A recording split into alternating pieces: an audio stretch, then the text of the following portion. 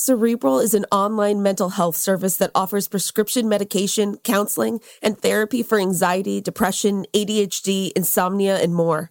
Cerebral is one of the few services that provides prescription medication online through a licensed provider and ships medication straight to your door. You can schedule sessions based on what's most convenient for you, and you don't have to wait weeks to be seen.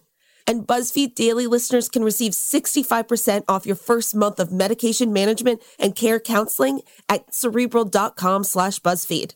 Go to Cerebral.com/BuzzFeed for 65% off your first month. Join Cerebral today on their mission to make quality mental health care accessible and affordable for all. What grows in the forest? Our imagination and our family bonds. The forest is closer than you think. Find a forest near you at discovertheforest.org. Brought to you by the United States Forest Service and the Ad Council. Raffi is the voice of some of the happiest songs of our generation. Baby Beluga. So, who is the man behind Baby Beluga? Every human being wants to feel respected. When we start with young children, all good things can grow from there. I'm Chris Garcia, comedian, new dad, and host of Finding Raffi, a new podcast from iHeartRadio and Fatherly. Listen every Tuesday on the iHeartRadio app or wherever you get your podcasts. Britney Spears' father asked her to continue paying his $1,200 an hour legal fees. Ellen Pompeo is ready for Grey's Anatomy to end. And we're talking to BuzzFeed News' Elamin Abdulmahmood about Jason Isbell and how racism is ingrained in the country music scene. It's December 21st, 2021. Hey friends, I'm Casey Rackham. And I'm Shiloh Watson. Welcome to BuzzFeed Daily. So to kick things off, just a few months after being removed as one of Britney Spears' conservators, her father, Jamie Spears, has requested she continue to pay his legal fees. In an article from Variety, it was reported that Jamie Spears' lawyer charges about $1,200 an hour. According to the legal documents filed last week, quote, prompt payment on account of Jamie's attorney's fees is necessary to ensure the conservatorship can be wound up quickly and efficiently to allow Britney to take control of her life as she and Jamie desire. The fiduciary obligations Jamie owes did not end with his suspension or with the order terminating the conservatorship. Fuck this. I hate this. I mean, after all of the damage he did, he's now still asking for money. Oh, truly. I was thinking about it. I'm like, yeah, he doesn't know how to make money because he's just been baking off of his own daughter. Yeah. Oh, gosh. I hate this, and I really hope that she doesn't have to or agree to this in any way. I know. And I really hate the line that was like, to take control of her life as she and Jamie desire. I'm like, oh, that is not what he desires. Right, exactly. Lies. All lies. The whole point is that he has never desired that. Oh, gosh. God damn. Ugh. All right, moving on. If you feel like it's time for Grey's Anatomy to end because it's been on forever, okay, you're not rude. alone. Rude. Casey, it is literally older than some high schoolers. And I literally don't care. Well, Ellen Pompeo is ready to say goodbye to the show. She told Insider, quote, I've been trying to focus on convincing everybody that it should end. I feel like I'm the super naive one who keeps saying, but what's the story going to be? What story are we going to tell? Unfortunately for Ellen, it seems there's still just too much money to be made. She said, quote, everyone's like, who cares, Ellen? It makes $1 gazillion. I mean, it is true. The show is giving jobs to people. For, that is just how it works. And I get it. Shows come to an end. But I mean, they've gone this far. And I actually think it's kind of stupid that she was like, but what's the story going to be? I'm like, you guys have had 3 to 4 plane crashes. Literally, I'm like, you are not afraid of repeating storylines. So keep it up, baby. Ridiculous things. Just keep the cycle going. If she wants to phase out, she can. She spent all of last season in a coma. Yeah, she was in a coma. And it wasn't even her body. It was a fake body they created. So, okay, she doesn't have to be there. Okay, but here's what I was thinking. Without her, who will the Grey be? She has a half-sister. I thought she died in the plane crash. No, she's another one. Oh, my God. See, I gave up after 11 years, so I'm missing stuff. All right, so moving on, for fans of country music, it might not come as a surprise that the industry has a history rooted in covert racism and sexism. Thankfully, things are starting to slowly change as more artists are becoming aware of and actively combating this disparity.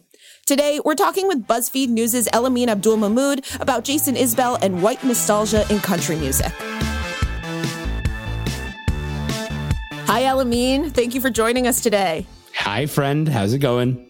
Good. And also, how does it feel to be one of our last guests of the year? I don't know. I think I feel good, but also I feel like I'm sad. So it's like a good. Yeah. It's like a happy and sad at the same time, if you will. Casey Musgrave said that first. Well, speaking of another country singer, we're going to be talking about Jason Isbell today, but I have to say, the piece that you wrote for BuzzFeed News, my God, you did a great job, and people are freaking loving it. Thank you. I've been stunned by the reaction that people have been having, mostly because it is 7,500 words long, and people have been like tweeting it, but also they've been tweeting things from like the last third of the piece. I'm like, oh my God, you made it all the way through. Like, it's been so nice and so gratifying. And also like, it kind of feels like a chapter of a book. Like, that's how long this thing is. It's a beast, but I feel so good about it. So you just wrote this massive profile for BuzzFeed News about Jason Isbell and the historical racism ingrained in country music. And, you know, you've spoken on this podcast about the outsized racism and sexism in the country music industry before. But what is it about this subject that you find so compelling? I think I find the, if you will, the ahistorical approach to country music to be really interesting. There's a lot of country music fans who don't seem to know that country music is Black music. It comes from Black music. It is an offshoot of combining a lot of styles of music that were prevalent in the South. And about 100 years ago, record executives were like looked at white and Black bands who are doing the same kinds of music. And they said, you know what? All these white bands, you're now doing hillbilly music. And all the Black bands, you're now doing something called race records. And then race records developed into a bunch of other categories, and hillbilly music got rebranded as country music. And it's like, literally the reason we have genres to begin with is because racism and capitalism, two things we famously don't like, kind of, you know, combining to make a super monster. Like, that's why you have a genre to begin with. And so I've always been interested in people who cling on to the idea of genre so tightly, because to me, like, country music has always been Black music.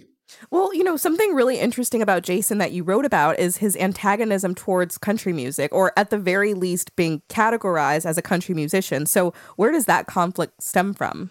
A few things. He concedes that he writes about some sort of similar topics as the rest of country music does. However, he doesn't consider himself a country musician. He considers himself to be in a rock and roll band. But one of the things that we talked about is that he is also kind of done with this concept of genres, right? Like, because these genres are so restrictive, and they come from this place of every time you believe in a firm genre boundary, all you're doing is saying, yeah, they were right 100 years ago to make these firm divisions between these genres, to segregate music in the way that they did. I think Jason Isbell sort of traverses a bunch of different styles of music, whether it's Americana or rock and roll or country. I think he sort of straddles the line between all those things. But it was just interesting to hear the way that he pushes back against just the notion of genre to begin with. And, you know, you spoke to Jason in the middle of his 8-night residency at Nashville's Ryman Auditorium. And this residency was pretty historic in that 7 of the 8 nights he had Black female performers opening for him. When you spoke to Jason, did he explain what his intentions were with this choice? Yeah, we talked about that. That was sort of the impetus for me going. You know, it's been an interesting year in country music in the sense that, you know, Morgan Wallen, who's probably the genre's biggest star at the moment, was caught on video saying the N-word earlier this year. A few months later, Jason Isbell announces that he's doing his Ryman residency. It's a thing that he does every year.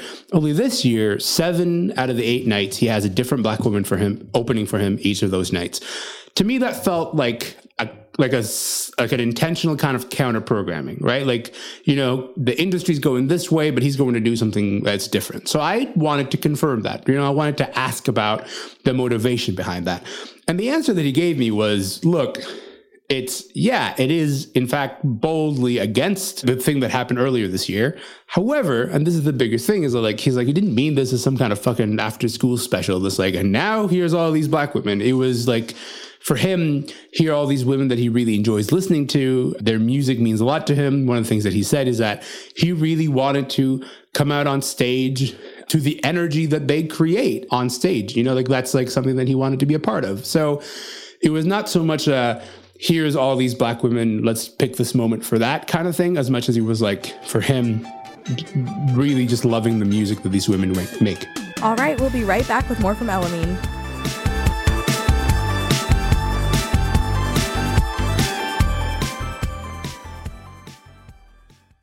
At SheFit, we're tired of hearing new year, new you, fat-burning secrets, and lose weight fast. The only thing you need to lose is self-doubt.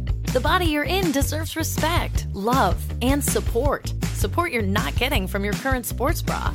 It's time to experience the only sports bra that actually does its job and outperforms the most popular brands on the market. It's time to feel real support from SheFit. Save $10 today at SheFit.com/2022. Hey, this is Paris Hilton. Last year, I revealed the story of my abuse at Provo Canyon School. Since then, thousands of survivors have come forward. Now, I'm on a mission to expose the truth of the entire industry. In this weekly investigative podcast, me and my host, Rebecca Mellinger and Caroline Cole, will examine one infamous teen treatment facility each season. First up, Provo Canyon School. This one is personal. When you first get there, you have to experience girls screaming, locked up, peeing themselves, in the hallway sleeping. And you're like, where am I? Holy heck, this is not what I expected.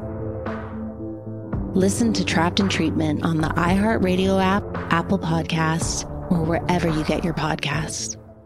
Look through your children's eyes to see the true magic of a forest. It's a storybook world for them. You look and see a tree. They see the wrinkled face of a wizard with arms outstretched to the sky. They see treasure in pebbles.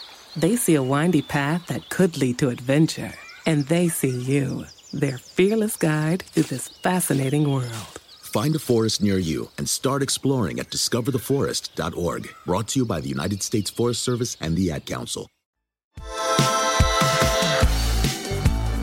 Welcome back. We're talking with BuzzFeed News' Elamine Abdul-Mahmoud about his recent profile of Jason Isbell.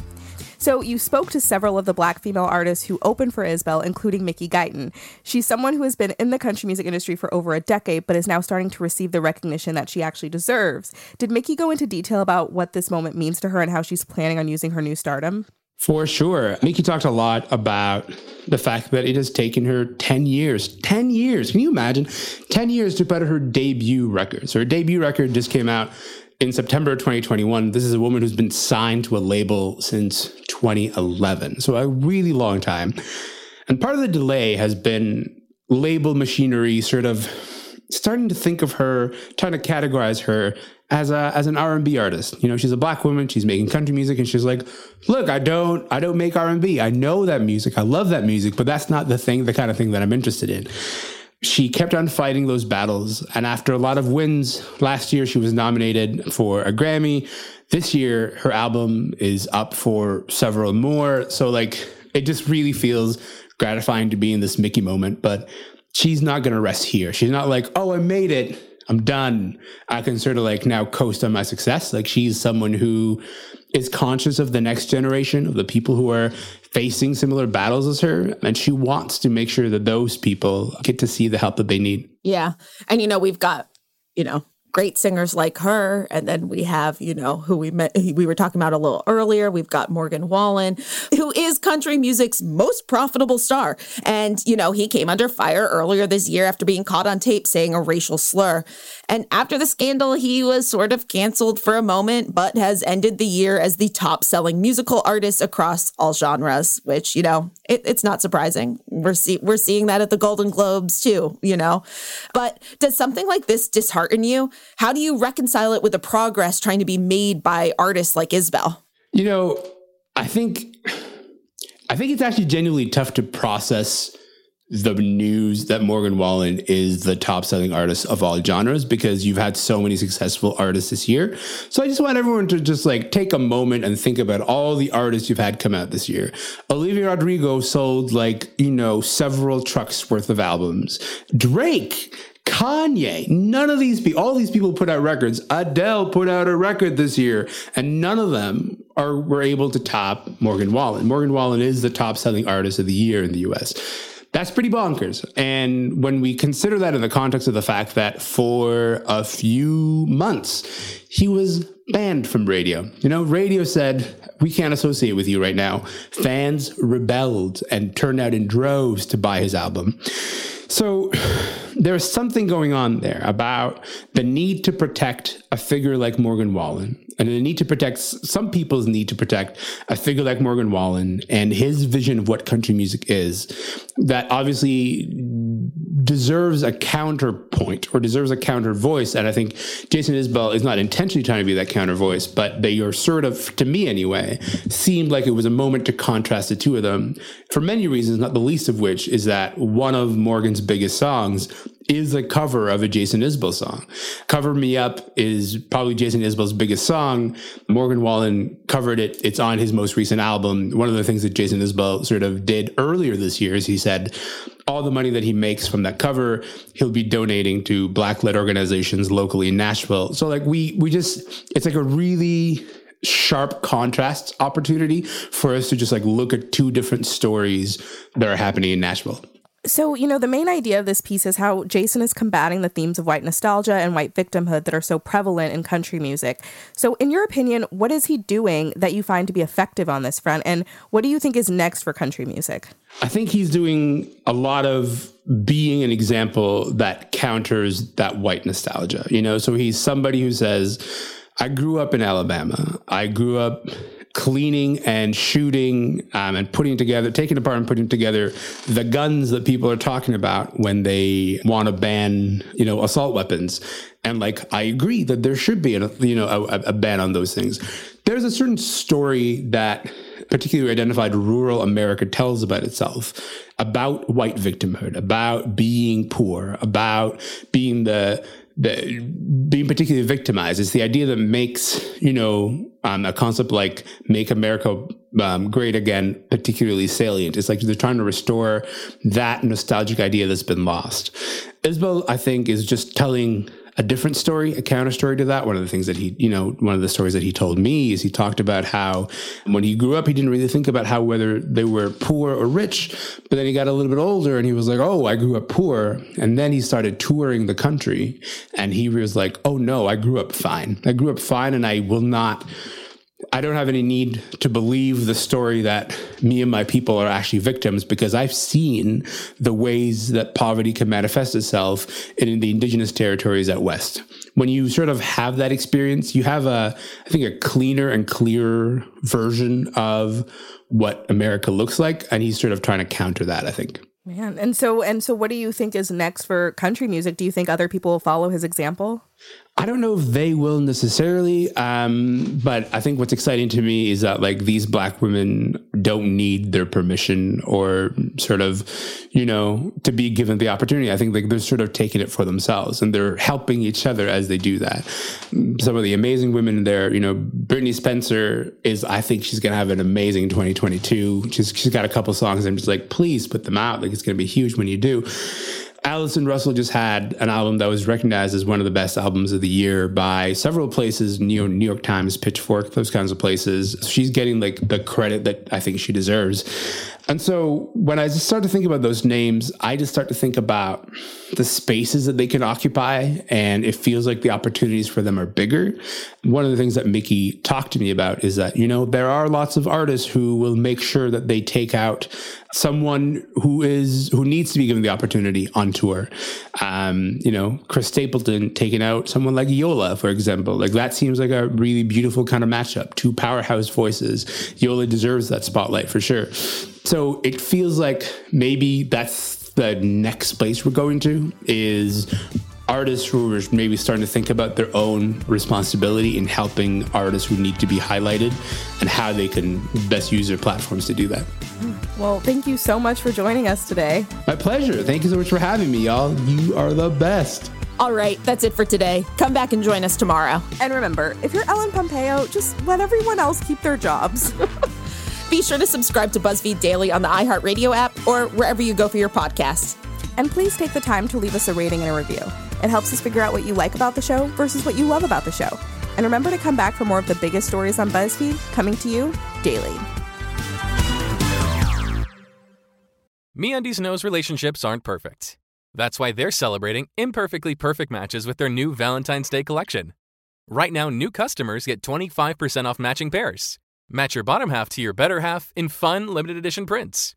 Check out all of MeUndies' sustainably soft undies, socks, bralettes, loungewear, and more, available in sizes extra small to 4XL. Get 25% off your first order of matching pairs, plus free shipping at MeUndies.com/VDay25.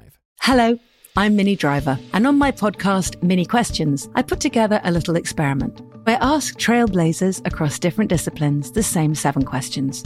Questions about the inflection points in their life, what they like least about themselves, and what relationship has defined love for them. This season, I'm coming back with new trailblazers, like Blondie vocalist Debbie Harry. I did have a revelation. It was at CBGB's, as a matter of fact. I was waiting for the audience to give it to me, give it me. Then I realized that I had to make them. I had to command them. Artist and creative juggernaut Goldie. And I walk up to the mountain, I hike up. Just being in that environment and seeing life and death in front of you, right in front of you. And I go up there and scream and cry and laugh, and I find that being the happiest.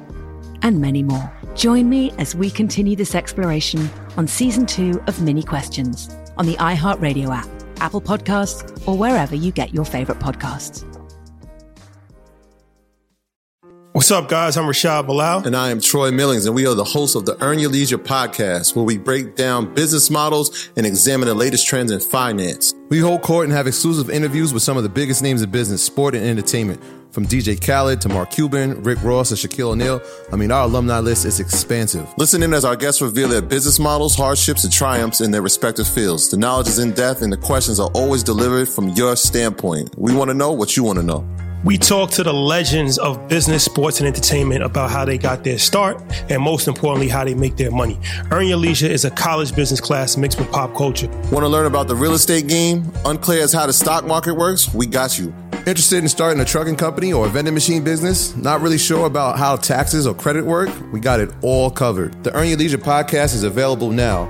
Listen to Earn Your Leisure on the Black Effect Podcast Network, iHeartRadio app, Apple Podcasts, or wherever you get your podcasts.